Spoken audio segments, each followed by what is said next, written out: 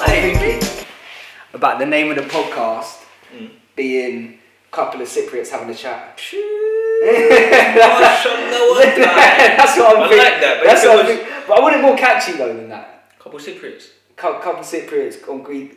Similar time, innit? Hey, but do you know what though? I've always found naming the podcasts the hardest part of it sometimes. Yeah, I think sometimes the name will just come to you anyway. When you have people on it and we're talking and whatever, it will just come to you, innit? Yeah, I know. I don't know why I'm so caught up on like trying to figure out. But the thing is, I do enjoy like figuring out some like crazy name. Because some of the podcasts I listen to, they got like the weirdest names. I think, yeah, that's sick. I like that. Yeah. And then I just feel like, oh, let me try to figure out some mad name. Bro, you should just call it Gassed Up George. Gassed Up George. the mashallah. Yeah. The Cypriot gang. Nah, that's a shit one. Let's not do that. But yeah, I think that those things will just come to you as you. Yeah, I think you're right. Andy, my man. Thanks for being a guest on the team. Number one guest. Number one guest. Also my next door neighbour. Yeah, pretty much next door neighbour. Pretty much. 5 houses down. PT, but you also much more than that. That's cool. Think you can do this shit? Jay! You think you can do this to me?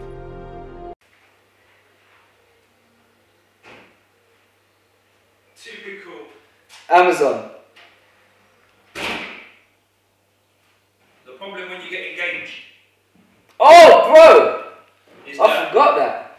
Is that people send you fucking presents, bro? We can just cut. We can cut that. Yeah, We won't even start again. We'll just cut that. Yeah. Cool. Let's go. Welcome back. I'm back. That was fan mail coming in. Yeah. Royal Mail. Yeah. So, right. First of all, actually, congratulations on getting engaged. Thanks, bro. About time, isn't it? Big step. I don't know. How long have you been with that? I'm coming up to 11 years. Oh yeah. So you. Long time. Slowly, innit? You know, it's like in the Cypriot way, you do things slow, bro. Yeah. I feel that as well. I feel like it's got to be time. I've been with Jade 2 years. I think she's the one. Yeah. But I feel like she won't listen. She won't listen. No, she won't listen. Don't worry, I'll send it to her. Do you know what I always say? Don't listen to the podcast. I don't know what madness I'm going to end up saying. Madness I'm going to end up saying. But yeah, Andy, thanks man for on such short notice. Do you know what? I was a little bit nervous about doing the podcast because it's been so long because of lockdown, and I didn't want to do the Zoom thing because I need the energy there. Do you know what I mean? Like, I like being with people. Yeah.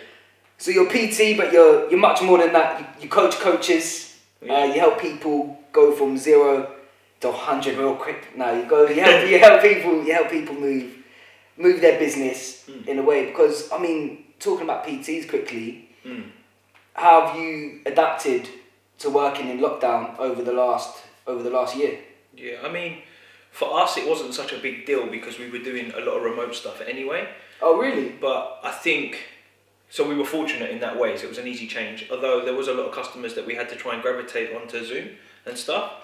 But hey man, a year later, if you was to tell me I'd be doing the majority of my stuff via Zoom without going to the gym, I would have been like, nah, that's never happening. But there's a quota of clients that don't want to go back to the gym. They're happy doing it. I think people have learned that they can save time by not commuting. They've got the kit at their house. This is it. The laptop goes on. Instead of them training at 6 a.m, they train at 7 because they don't have to commute. And yeah, so we've been fine, but I think a lot of PTs have struggled, and I think it's just because they haven't been able to pivot. Technology is a thing. Like, we've been like 2 hours trying to set up this camera, and like, you know, some people are tuned into those things, and some people ain't. You got to train. It's a muscle. It's like a muscle, isn't it? You got to train these things. But I just think, you know, you're there. You're employed by your clients to lead from the front, and like, if the leadership gap widens, people leave you. And it was a time to just stand up and go, look, I'm going to support you, I'm going to look after you. I know finances could be a problem for people, but this is the time where you stand up and show them what else is available, because the pandemic was new for everybody. So we just had to be flexible and pivot around. And I think that was the major message. And you know what? It's such an important message. I think it was almost the most unexpected, unprecedented thing that's happened definitely in my lifetime, bro. Like, definitely in my lifetime. I think in your lifetime, your mum's lifetime, your dad's lifetime, your grandparents' lifetime. It's like one of those things, no one's seen that. And it has taught us flexibility. Like, from a business perspective, I said to you earlier when I come in, I was made redundant from a job that I pretty much just started as well.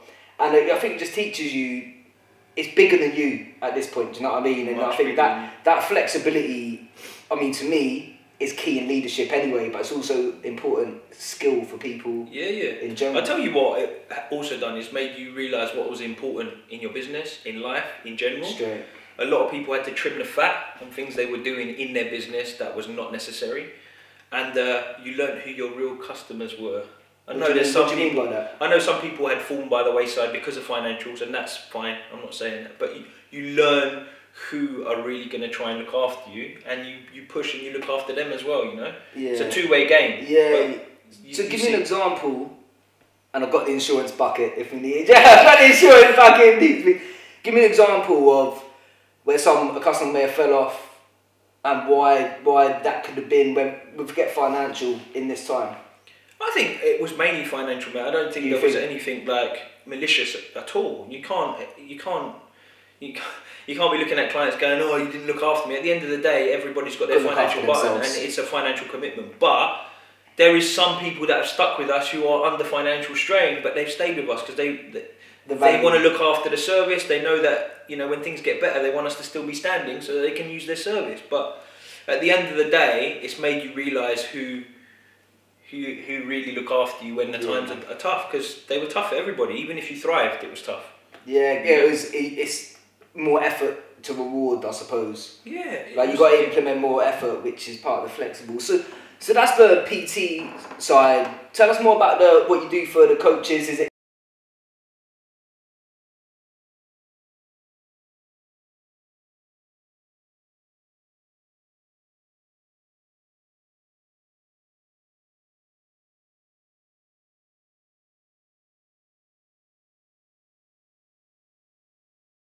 qualified personal trainers? It's getting them from 0 to their first 5k months, and a lot of it is you do your PT course. It's usually accelerated within a 6 to 12 month period. They teach you some of the basics, and then it's like, go on in, go and get some clients, and you're like, what do I do? Like, there's rents to pay at places, I get employed by places, or I'm on my own and I'm like, how do I even set up as a self-employed? All of those legal things that you have to do, the accounting stuff. Obviously I'm not an accountant, I would advise you to go there, but it's like getting that shit in line first and then giving them actionable tasks so that they can get themselves going. Because the hardest thing in any service-based industry is getting your first client, and then what to do with that client to help yourself grow. You said something interesting there about there's a lot of things to think about when you're coaching, and one thing that I've learned from coaching my clients is sometimes that relationship where you speak the things that you're stuck on is quite important in able to grow, like getting out of your mind, giving that to someone else to reflect your way of thinking about it, I suppose. Like, I mean, you know, we've been in business as More Than Muscle maybe 6 years now. I've been doing it for 10, 11, doing my own thing as well, but it's like I've always had a business coach to lean on, because there's always someone who can help you with the next bit. And it's an expense, but you should always see a return on that expense, because at the end of the day, you've selected this person to help you grow. It's investment. To help you investment over expense. And I tell you what, it's been the best investment I've ever had. And the fees have changed over time, but only in accordance to our own growth. So I think like that's what I want to give back to the new generation of PTs is, I've been doing this a long while. I see you struggle. I see there's been a pandemic. Let's help. You know, and obviously I enjoy that stuff. So if I can help, that's what I want to do with it. How much do you think your passion for the industry helps with what you do? I think, you know, I got into the industry because I was an athlete once. I got injured a lot. What I played football, right? So my goal back in the day was to make it. Yeah, I think a lot of kids had that. I didn't quite make it, whether I was good enough or not, whatever. But I used to get injured a lot. I used to get told a lot by coaches on certain fitness things. And one day I got sick of it. I was like, you're telling me stuff, I'm not sure if that's quite right. I'm going to go and learn it for myself. You know, you learn the science, you learn that stuff. They were planting seeds in your head that you questioned. Exactly. What sort of age did you start questioning? About 16. You know, when you get to that age of, are you going to get pro, are you not? You've dropped off, you go non-league, like a lot of boys do. and it's not quite working for you, but it's not because you're not putting effort in. Because they're like, you need to try hard. I'm like, mate, I'm busting my balls every single day. I'm trying hard. It's not because I'm not trying hard. Maybe I'm not good enough. Cool. But you're not going to think like that when you're in it. You're going to think, how can I get better anyway? Yeah. And so fitness was a thing. I was always one of the fitter boys anyway. I could run all day. Yeah. But there was a few injuries I was getting. I wasn't the quickest. I wanted to learn to get quicker, things like that. And I just learned some of that stuff. And then it was at a stage where, you know, you're 16, you're turning 18, you've never had a job because all you've ever done is play football, and you're applying to places like Curry's and, you know, IKEA and things like that, and they don't even give you a job because all your friends who have left school have had like retail experience and whatever. All I was doing was refereeing and linesman for £20 on a Saturday. Yeah. And my little brother, you know them college ones, yeah, isn't it? My little brother. And you know, my best mate became a PT, and I was like, I need to do this. I love what he's doing, and I went and got qualified 6 weeks, and I was in. Got a job at Virgin Active, and then, you know, it was always my passion to have answers to the questions that I didn't have answers to. Make sense? And like, my clients were my best source of growth. Yeah, well, you do things with them, and, you know, obviously you're supposed to be qualified. You're only as qualified as you are in that state. So I thought I was qualified then. Yeah, so you work with your clients, things work, things don't work, and then you go, oh, why is that not working? Go and read, go and learn, find the holes, try it again on them. It starts to work, or it doesn't work. Bridging gaps. You're bridging gaps, exactly. And, you know, 10 years later, we're still doing the same things. We're better than we were, at least we think we are. And you learn a lot along the way, but you see the new gen coming through, and you're like, that's what I did. I can help you accelerate that growth. So, before we get into that, that's important. But it didn't, because you went to university to then study. Yeah, but I went to university late. So I've only just graduated. I graduated during the pandemic, so a couple weeks back, with the certificate came through. Oh, no, the masters was done late. Like, I already had a fully fledged business. So what spurred that on to go out and get that? You know, I was at a stage where I wanted to help others. Yeah. In the professional realm, not just my clients. Yeah. I was at a stage where I was writing quite a lot of fitness magazines. Yeah. I wanted to get into a little bit more of the journalism side of things and write papers and things like that. And I was doing corporate seminars. And at the end of the day, if you're speaking, although you're giving the best you can give, sometimes having the title next to your name makes it a little bit more warranted. So yeah, I agree. Do you know what? I struggle with that sometimes. Like with that, like when I get asked to speak, I always think like, am I fucking blagging this? Yeah, but like, the truth is, it doesn't matter. The qualification doesn't matter because the value is in what you talk about. Yeah. It was done. Yeah. It was done for me to understand in my own head that I'm not blagging it. Even though at the period when I wasn't qualified, I wasn't blagging it. Yeah. But it was just to give myself clarification. Is it a confidence thing? I've never really had the issue talking in front of crowds. No, but confidence in your ability, but it was confidence in the value of your ability, maybe. Do you know what I'm saying? Like, I think it was a case of like, it was a box that needed to be ticked so that I could say to myself, I'm getting towards where I want to get to in my profession. I see, okay. Yeah, I see. and people say, what did you learn in that time at uni? And the truth is, I didn't learn much more than I already knew in terms of strength and conditioning. But did it validate what you did know? Validated, but also it taught me how to learn, which a lot of people don't really know. Let's go into that a little bit, because I was never an academic at school. By no means am I academic either. Yeah? No, but this is what I want to say, because I think there's a lot of people that are probably watching the show. Because, bro, there is people that were on my course who are super academics. I'm like, whoa. I can't even get to that level, nor do I want to either. But I can't get to that level, one, because a lot of my mind is over onto the business side of things that I'm looking after, rather than sitting down reading hundreds and hundreds of papers and doing stuff. But secondly, like, it's one of those things, I think education is only warranted if you can apply it. If you can't apply it, it means nothing. Well, that's what I just wanted to make sure that's still recording. Yeah. Knowledge is only power when you apply it. Do you know that said? Knowledge is what power, I mean. but it only matters when you apply the knowledge. In fact, like, knowledge is pain if you don't apply it, because if you know something and you're doing it wrong, exactly. Like, I think you're almost a bit silly. So like I found it hard to motivate myself when I was doing the course, because I was already doing 40 odd hours of personal training. Yeah. And I know like a lot of the guys, their motivation was to work in professional realm, working with sports clubs and the rest of it, which is fantastic, do your thing. But a lot of them hadn't even had experience holding the gym kit. Like, they never held a barbell before, and I'm like, that's crazy. It's crazy because you know all the stats, all the papers, but applying that knowledge on the gym floor, which is what we were learning, you had no experience. So I was almost coming into it as if I cut my teeth, but now I'm learning to learn, whereas they already knew how to learn doing their undergrads and whatever they did, but they didn't apply it. Yeah. So we met in a different way. Yeah. So with that learn, I just want to dig into that learn to learn, because we're not taught that at school. Mm-hmm. Like, we're not taught. I think even society doesn't really teach us to like find our own way of learning. So that process probably took a while, but how did you start clocking that process? So when you go to school, when you go to college, you get taught. You get taught the subject. They teach you, this is maths, this is how you do it, this is science, this is how you do it. When you go to university, at least at my course, and it seems the way with anyone who's done a master's degree, I'm not quite sure about the undergrad, the way it was taught, they teach you how to learn.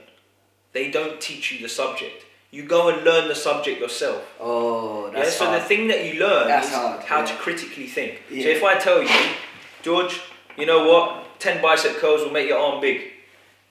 That's what you learn at college. But when you go to uni and you do your master's degree, you go, 10 bicep curls makes you big. Why? Then you criticize that thought. You go and have a look. You do the research. You find out your weighted decision. You go and apply it. And then you have your philosophy on what that research tells you. That's so you start learning how to learn, and you create a philosophy. Because, you know, we've spoken off cam about things like, how do you coach? But the first things first, the science is the same for everybody when in the topic that you're doing. Yeah. So for me, it's, you know, the human body and locomotion and muscle and all of those things. But mindset must come into mindset. Surely how someone looks at fitness, how someone looks at their own body must impact the way that they train. The science is the same for everybody, but the way that we get that across, the philosophy that you have on the research, is what makes you unique. Yeah, that's what makes you you. Yeah, how you deliver that message. How you deliver it. And that's really important, because without that, you're just a Google canvas. You'll just go on there, hit Google, how do I do a sprint? It tells you. Yeah. But the way I tell you how to do it obviously sits with the science, but the way I tell you to do it might make you do it more, or you might enjoy it. It's delivered differently. It's delivered because and this is how I sort of fell in love with wanting to be a motivational speaker, because I find you can listen to as many people as you want, but then sometimes you just come across one video and the way they deliver it just completely sits with you in a different way and allows you to apply it. And I think that's the same in what you're saying with, it's not always about the message, but how you deliver the message, how you put the message and how it sits with the person. I mean, one of the first exercises I get all my coaches to do is, before we start, I'm write me a philosophy statement. It's four lines on what your philosophy is. On whatever? On personal training, on coaching. Oh, okay. Cool. And you. We work for 12 weeks and then I get them to write it again. A lot of the time it changes. And I say to them, another 12 weeks, it will change again. It will change. That will never be static. Your philosophy will never be static. It will just grow and refine. Or it doesn't always grow though. No, it could go the other way. Exactly. It could spiral. But it won't be static. But who you are as a coach, whether it's personal training, mindset or whatever, it will start funneling into a direction that you currently are in. It's a current state. And then you will see clients over the next 10 years and they'll catch you at different states of your life. The science is the same, but the delivery of it will always be slightly different, because the thing that makes you a really effective motivational speaker and also coach is telling stories. We're telling stories. You're not telling the science. Because you said earlier, sorry to interrupt, especially like in human behaviour, psychology and mindset, there's really only 10 to 15 things that really impact the way you look at things in your human behaviour psychology. But it's how you deliver those 10 to 15 things that really have an impact on it. And so do you deliberately work on delivery, or is that something that you allow to just flow? I think you don't. You don't deliberately work on delivery whilst you're in the deliverance. You may work on it in other facets. So like now, for example, we're doing a podcast, I'll watch it later when it's up. And I'll probably watch it a few more times than the viewers will watch it, because I'm on it. But that would work on my delivery in the future because I'll pick up on things on how I've done it. Reflecting back on And the situation. It's the experience bank of doing these things. And I always, again, back to those coaches, I'm like, if you ain't good at public speaking, you're going to find this difficult because whether you're doing it in front of 100 people or one person, you're speaking. Whether it's the camera, you're speaking. And I don't expect you to be good, but let's just try and build some experience of doing that. Yeah, let's just talk about that because I think often we fear. Oh, do you know what it is? This is what I want to say. Go. We fear of we fear the fear of doing something because we want it to be right.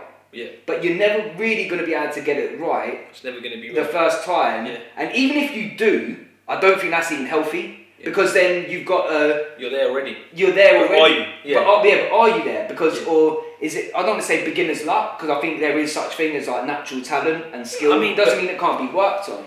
Again, like my post today was actually that, and it was about a feedback loop of just do your thing. Yeah. You will see some data from the people you're coaching. They will either say, Andy, this is shit, it's not working, or they say this is really good, for example. So then you've got a feedback there of whether what you're delivering is effective. Yeah. You will then do it more often and refine. You'll then refine it, and then do it more often, and this feedback loop will keep going. And you keep getting better at it only if you seek it. And only if you do it. And only if you do it. So if you are stopping yourself from doing it because you're in fear of it being perfect, you don't grow. And also you don't get info. And a fear that you ignore becomes a belief. Yes. And then that changes everything. That changes the way of life after that. Exactly. Because if you it's so hard. Like it's not even easy. Like I'm not going to sit here and be like it's easy to do something. And I was telling you earlier about like the YouTube videos that I've been doing. Like mate, I do that because I'm fearful of it, and I really want to get to grips with doing something that I'm fearful of. Because the best thing you can do is seek influence when you're in that scenario. So what I've always looked at is if there's something that I'm very bad at, that I want to be better at, or there's something that I'm really fearful of, I need to put myself in that scenario more often. But firstly, I won't put myself in that scenario because I'm scared of it. You do a smaller version of it. Maybe. Or I will seek influence on people that are doing it. So you create exposure about what you're doing. For example, if I'm not good on camera, I'm going to get around people that are going to make me do it. Then all of a sudden, I realise it's not that fearful anymore. Yeah, because you're watching someone do it, so it's changing the way that you look at that experience, and it's getting you exposure. Exactly. To that, like this is where environment comes in, and they talk about if you hang around 6 broke people, you're about to be the 7th. You're around, you're around 6 people that you are the 6 people you hang around with the most. Yeah, same kind of thing. Yeah, because it's about the exposure angle. So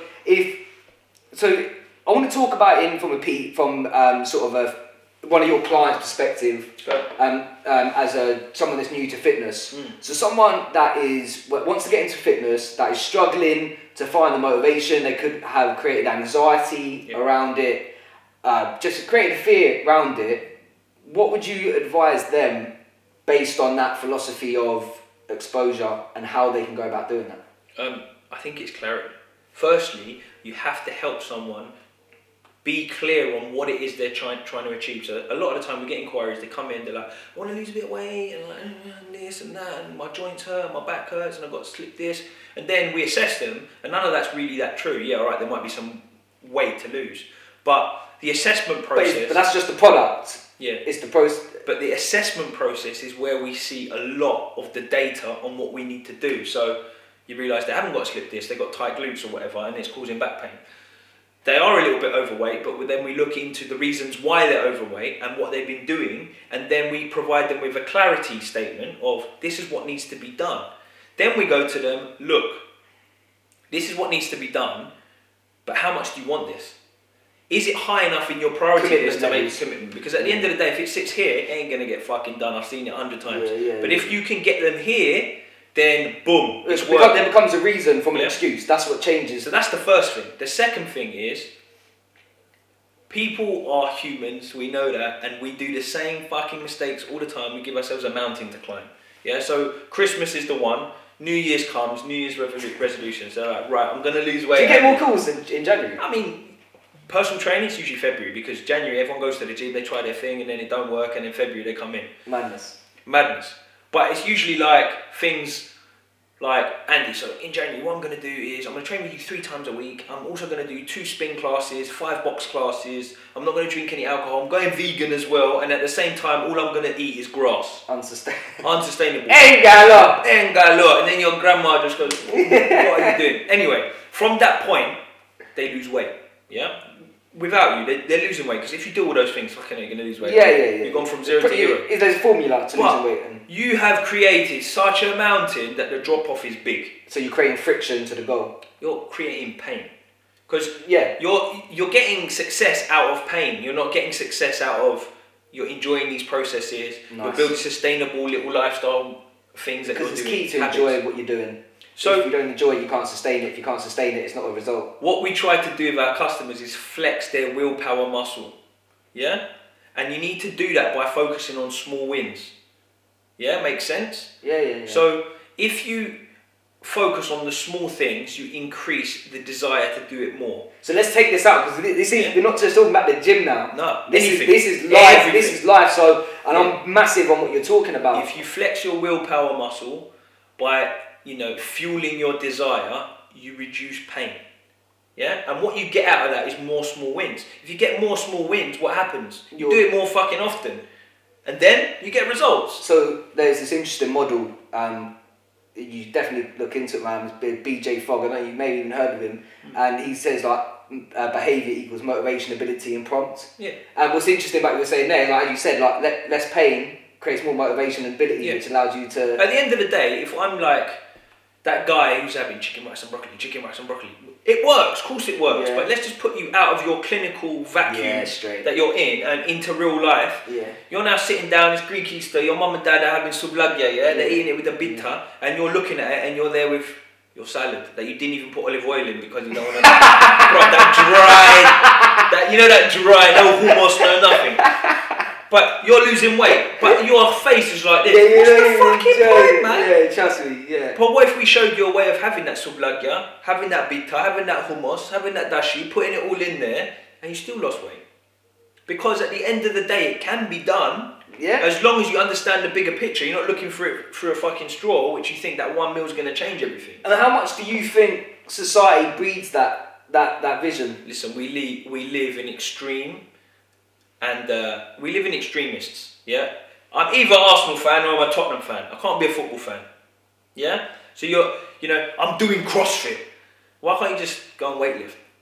You have to be doing something because we like to be affiliated to stuff. Yeah, it's like an identity validation sort of thing. It's identity validation, so we're talking about these mindset things. So what we try to do is help people get there because you need in some cases that's good because you need to push towards something you want. Yeah, it's true. Being shredded. But it can't be the pure purpose. But it can't be the sole reason that identifies you because at the end of the day, that is you. And it's external. What about the internal shit, your feelings? Because Nat put out a post about the intrinsic. I don't read those shit.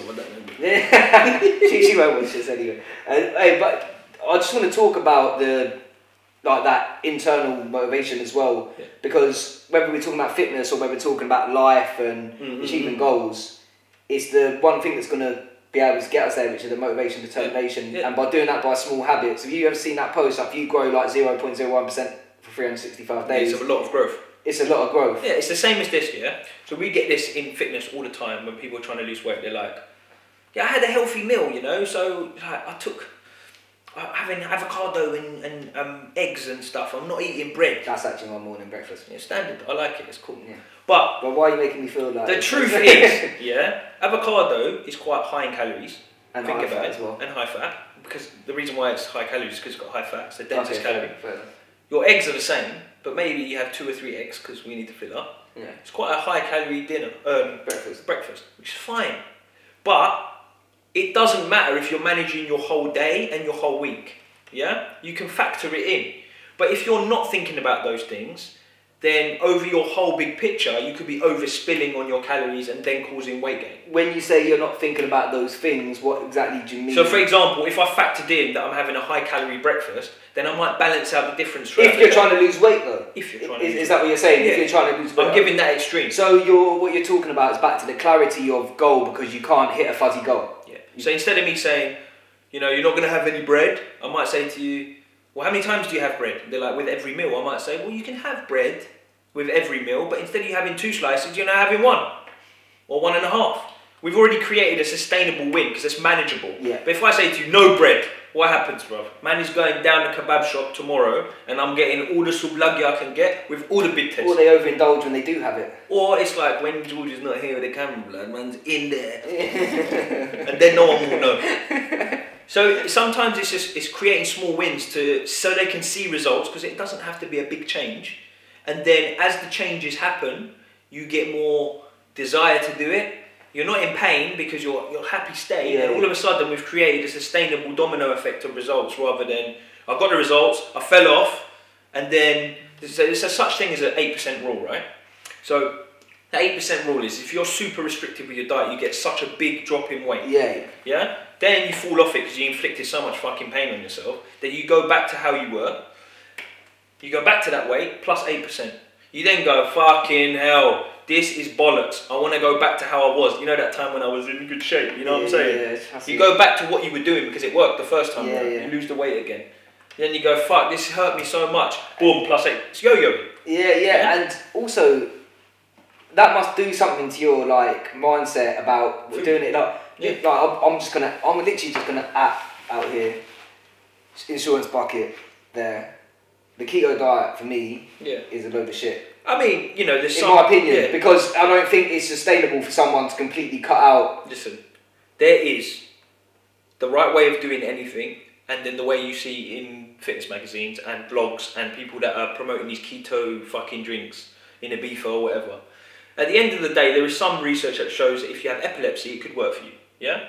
There's also a certain way that you do it. We don't recommend it too much because at the end of the day, what we want to fuel is performance. If you are down on energy and you're not eating sustainably and you're inflicting pain on yourself and you can't go and train and do the activities, then it's a catch-22, isn't it? Yeah. So if you're really sedentary, maybe we'll use it because you don't do fuck all and you don't deserve to eat the calories. Simple. But there is an easier way to do it and a more sustainable way to do it for a lot of people than do that. My biggest problem with keto is people are doing keto, but they're not really fucking doing keto. They're drinking this keto drink, and then tomorrow they're out on the piss having fucking Prosecco. Defeats. You're not on fucking keto then, are you? No. So, it swings and roundabouts. There's the right way of doing it, but it's getting preached on social media by people that are not even qualified to be even giving you keto. Yeah, and even if who are you to tell me? Do you know what? I just want to just because what we're saying doesn't just apply to the fitness world. No, it's everybody. Everyone has experienced this, and I think one thing social media does really well, it gives people power that are in it for another value. But you know what's mad? Going back to diets. Diets are not the issue. It's the mindset, the values, and the beliefs you hold. The beliefs you hold behind those things. People need to be taught behaviours.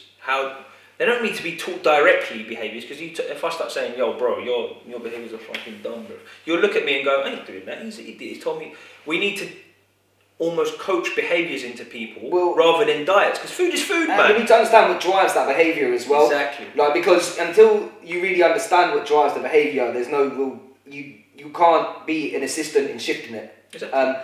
But also, like what you said about the diet and your mindset and how you look at it and the beliefs you hold, I was like, not that this is heavy, I got to about 15.5 stone, but I was one of those guys that held it really bad. Like, I'm not saying I'm like the skinniest guy, but like, do you know what I mean? Like, I held it really bad, and I changed like my diet, but I didn't really change the diet. I changed the way I looked at food, and I just want to take out. I'm not just talking about diet here. I'm talking about like mindset, life as well, my mindset, and I stopped wanting to eat shit food, not because I was on a diet, but because I wanted to be a healthy person. So I changed the shift of... You had a healthier mindset rather than you were eating anything. Yeah, exactly. At the end of the day, food is food. Yeah, and that even helped me get away from drug addiction as well. Like, being like the healthy person, being... But then let's just go back to that, yeah? Go on. Drug addiction is a mindset. Yeah. Yeah? Alright, the things you put in your body will affect there's some science to it. Yeah, of course. But it is ultimately... it's how you perceive what makes you feel good. Yeah, so it hacks the reward system. It hacks the reward system. Exactly. So if you can get that formula back in play, you're now in control. Without the drugs or without the food. So or drugs, without the phone. diet, training, money, business, the whole thing is about being in control and also allowing yourself to understand that you're in control. Because if you're not in an understood state, then you don't know whether you're in control or Can you not. explain being in control? Because when you say that and... So listen, one of the reasons why you probably had good success is because you've taught yourself about behaviours, you've taught yourself about mindset, you've taught yourself about control, and you've also taught yourself about the impact that these things are having on you from a physical standpoint as well as... straight away, by having that knowledge bank in you, being educated, you can be more in control because you understand, you're aware, you have a clarity, you have awareness, you understand the implications of whatever it is you're doing. Yeah. Whereas a lot of clients will come to us on a diet perspective, and the reason why they're making the mistakes is because they're uneducated. Not because they want to keep having wine and they want to keep eating chocolate and they want to keep being fat. It's because they're not clear enough on the implications of what they're doing because they haven't been taught.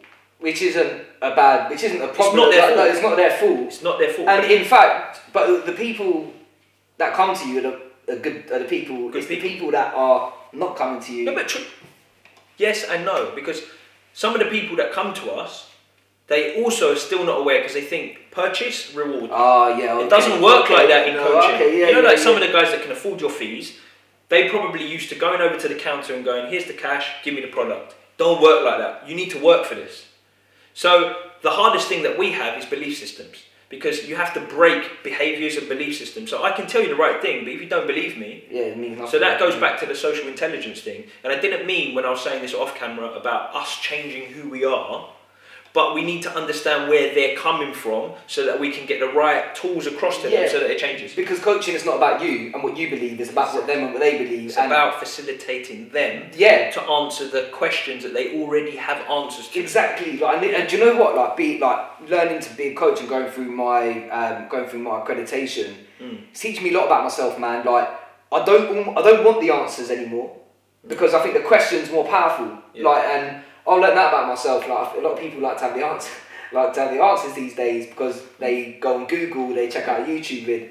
But sometimes the question is more powerful than figuring out the answer for yourself. Exactly. That allows the growth. One of the things I've noticed in my coaching as I've grown, and now that I'm more aware looking at other coaches, is the young ones, and I don't mean young as in age, but as in like coaching age. Maturity age. They speak more than they listen. And I was guilty of that as well. Whereas now, you don't have to speak as much to get the result. You hear, you absorb, you see, you have the tools, and then you look at how you can get them to answer it. And you also need to know the client, because you have some people's behaviours, they like to tell you what to do. And then you have some people that are like, tell me what to do, please. Then you've got other people that if you tell them to run through the glass, they'll run through the glass and the brick wall. They'll do anything for you. You have to understand who you're working with. And for example, with those clients that like to tell you what to do, if I tell them, right, you need to be doing this exercise, they'll go, fuck this, I don't like this. But if I understand the way they are, I need to find a way in which they tell me how to do the exercise I want them to do. That's interesting. You understand? So it's a mindset game that you're playing with your client the whole time. To get them to do the same thing, because all three of them need to do the same thing. Because you're rallying with them, basically, tennis run, I don't want them to get their defence up. I want them to open up to me and go, right, I need to do this and give you 100%. So the way I come across in giving the same information will be different from person A, B and C, but they all need to get in the same goal. You understand? That's where I think your maturity comes, but also your social intelligence is really, really important. There's a great book by Brett Bartholomew, it's called Conscious Coaching. It's a great book because it touches on those things. It's not about, it's about getting buy-in from your client. If your client buys into you and your methods, you're winning. But they're not always going to buy into you because they have their own belief systems. They may have worked with someone else. Whether that someone else... There's so many factors. It's multifaceted. And even it can go back to their family beliefs and things like that as well. Yeah. But also, I truly believe that that's what you're talking about is earned. It's not given, it's earned. Do you know what I mean? And talk about how you earn that position, because it's not a conscious thing. When I'm sure when you've got a client, I know when I've got clients, I don't think, how do I earn this? How do I earn that? No, but so are you saying it is you can be an unconscious coach, which is what I think I was at the beginning. Yeah. Whereas here's the science that I knew at that time. you're going to do it. Yeah, yeah. I was unconscious to who I was coaching.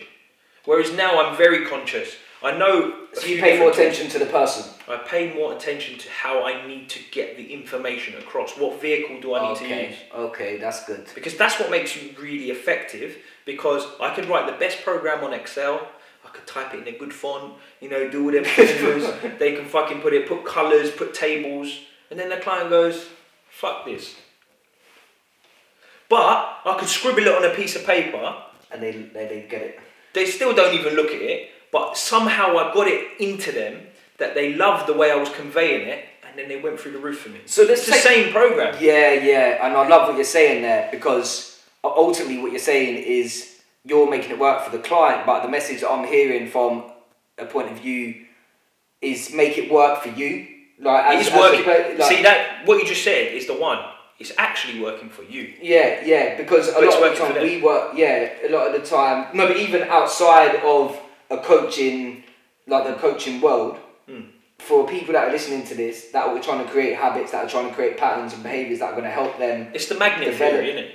Yeah, you want it to do this. You want your coaching clients to do this. They're here when they begin. You're here. Yeah. The closer you get to the middle, the result happens. Yeah. If you're both doing this, it's fucked. Yeah. Yeah. But that happens a lot in life with people, and I think their behaviour they try to adopt, or the identity they try to adopt, is something that they either struggling to believe or they're causing friction with it because they're not making it work for them. So they work for the behaviour, and there's working for behaviour is going to cause some friction because you might not necessarily enjoy what you're doing, which then causes the magnet effect. One of my mentors back in the day, and this is talking about strength training. Yeah, strength training is a really complex matter because it's so multifaceted on how you create a program and you get someone from here to here to make them strong without breaking them. Yeah, and strength is also very specific in the outcome you're trying to get from that strength quality. But I like to use it in life, and what he said was, being a true strength coach is like learning another language. He was like, if you can spit the bars you need to spit in in that language you're trying to convey, then you truly know it. And what he's trying to say is, you truly know how to speak another language when you can make a pun. Yeah? Because you can say something in a language, you can say the same thing 10 different ways, and it will mean something else. Yeah. You understand what I mean? Yeah, 100%, bro. 100%. So I can say mashallah to you, and it's a joke, but I can also say, oh, mashallah, you know, saying it means the same thing, but it means different things, but it's the same word. One's, oh, sweet, and one's saying, come on, my bro. Yeah. So when you're writing training programs, or when you're coaching, I think you need to be able to make a pun in that language you're conveying it, because then that means you truly understand what you're giving it to. And it shows your in depth and your ability to be able to convey it in a simplistic or in multiple ways to fit the person as well. It's like an onion theory, and it's like how many layers do you have to the same thing. Yeah, do you know what, man? I find it so interesting. Like, I love just talking to people and finding out about their perspective, because I feel like the human connection. Like, the reason why I'm doing a podcast is because I think these sort of insightful conversations allow people to look at things in multiple ways, which is really what we're talking about here. Yeah. Because we're talking about PT, but I really want people to know that watching. It's not about PT. Fitness or PT or being a coach. This is I'm glad you said this, G, because people always say PT. I'm not PT. No, I don't look at. No, I'm a coach. Yeah. I think the first time I met you when you were moving in, it said coach on the back, and I was like, my guy. But why I say that? Because there's a lot of personal trainers out there that will say, you're not a coach, you're a personal trainer, that's what you do for a job. Cool, that is what I do. But I think personal trainer is a job title, whereas a coach is a way of living. Is who you are. Yeah. Yeah? That's a bar. You know what I'm saying? Yeah. And at the end of the day, I got into this. So going back to the first question, what was your passions to do this? I like fucking helping people, bruv. Whether it's making more money, whether it's making... You know why? You know why? Because the original reasons why I got into doing this was having the answers to the questions that I didn't have myself. So me working with people has made me more wise, because I have more answers to problems that other people have that I may not have. Yeah, and this is what you know what that is. To listen to. You know what that is? See this hair, yeah? It's what growth. Exactly. I was going to say it's growth, but that don't work because there's no fucking hair. But it's growth. Yeah, the thing that I like is growth. I like seeing growth because if you see growth, you see progress. I like moving forwards. And when I see other people making success based off some of the things that I've helped them with, it makes you feel good. And also, it's a two-way thing as well, isn't it? Exactly. Because they feel good, you feel good, you feel good, they feel good. And what I just really want to go into the human connection thing again, because like you just said, like a big part of your growth as a coach, as a man, as a way of living, is being part of developing your own skills based on someone else's need on top of your own. Because when it's bigger than you, it's easier to achieve, because you know that maybe if you were started off looking for the answers for yourself, but then that what it teaches you is that you can't grow on your own.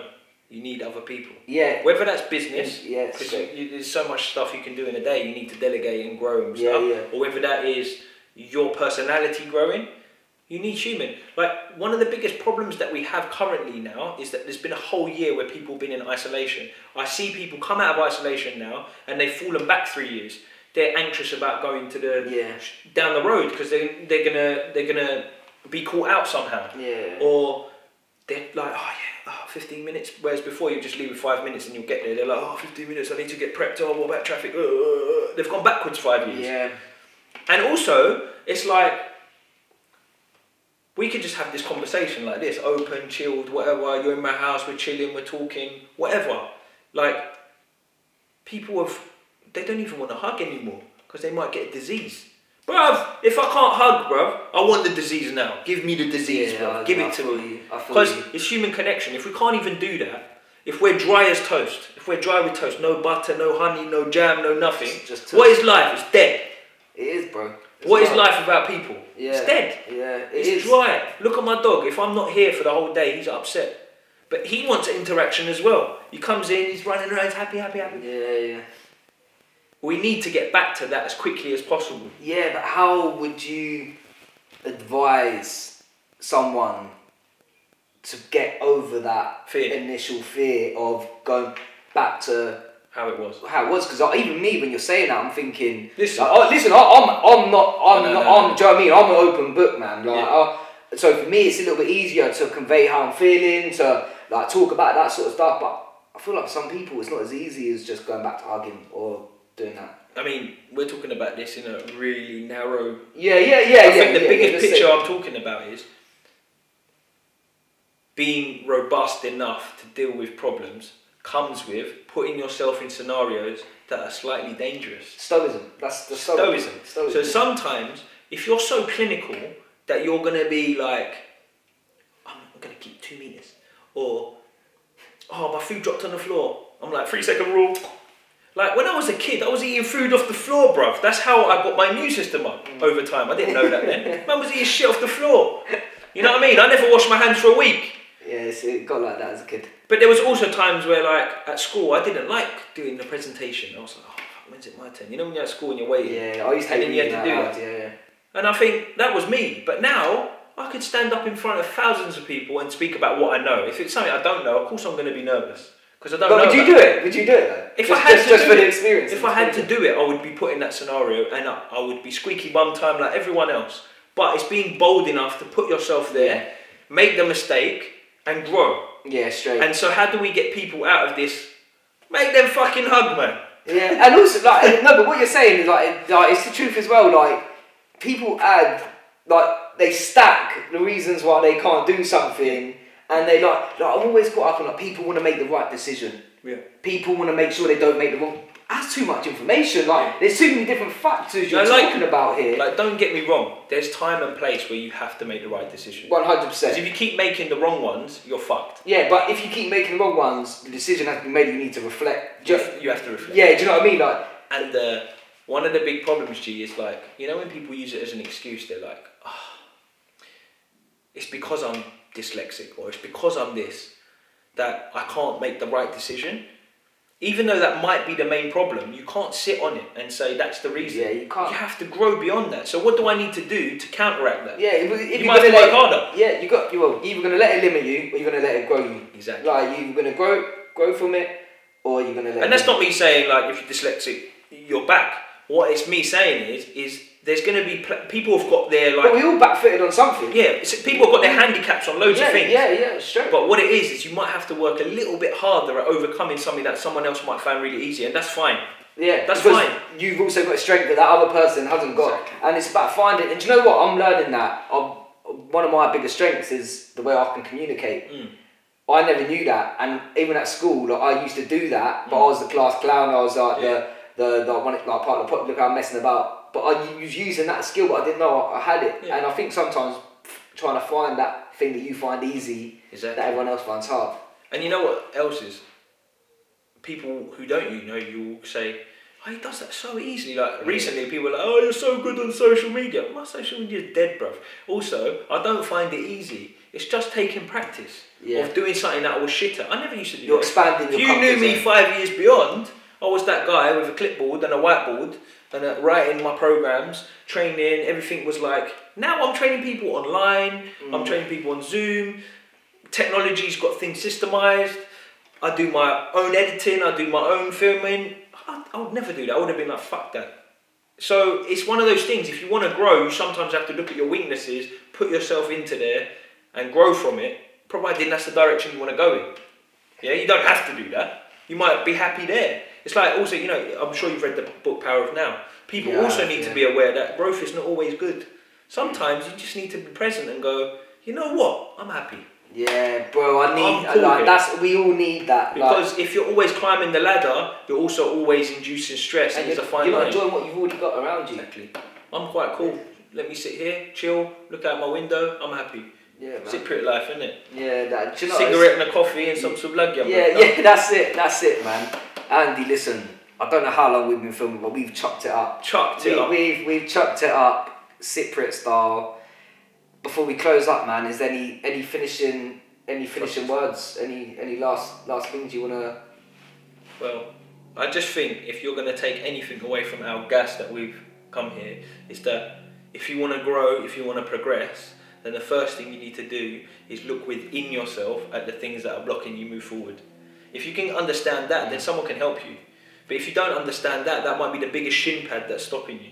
I love that. The biggest shin pad. The biggest shin pad. You heard it here first. Thanks, man. Thanks for chopping out with me. I enjoyed that conversation. I bet it ain't even filmed. Yeah, probably. I bet the mics are off. The mics are something. Look, if you haven't seen this, if you're seeing this, it's a fucking miracle, to be honest. Look, all I'm going to say is go follow the social medias. I'm going to put Andy's social medias in the description and DM. I was going to say, subscribe to the motherfucking channel. Go check out on Spotify. Thanks for being here with us. Take care. Peace. Decent. That was good, man. I really enjoyed that. Do it more often, bro. I really.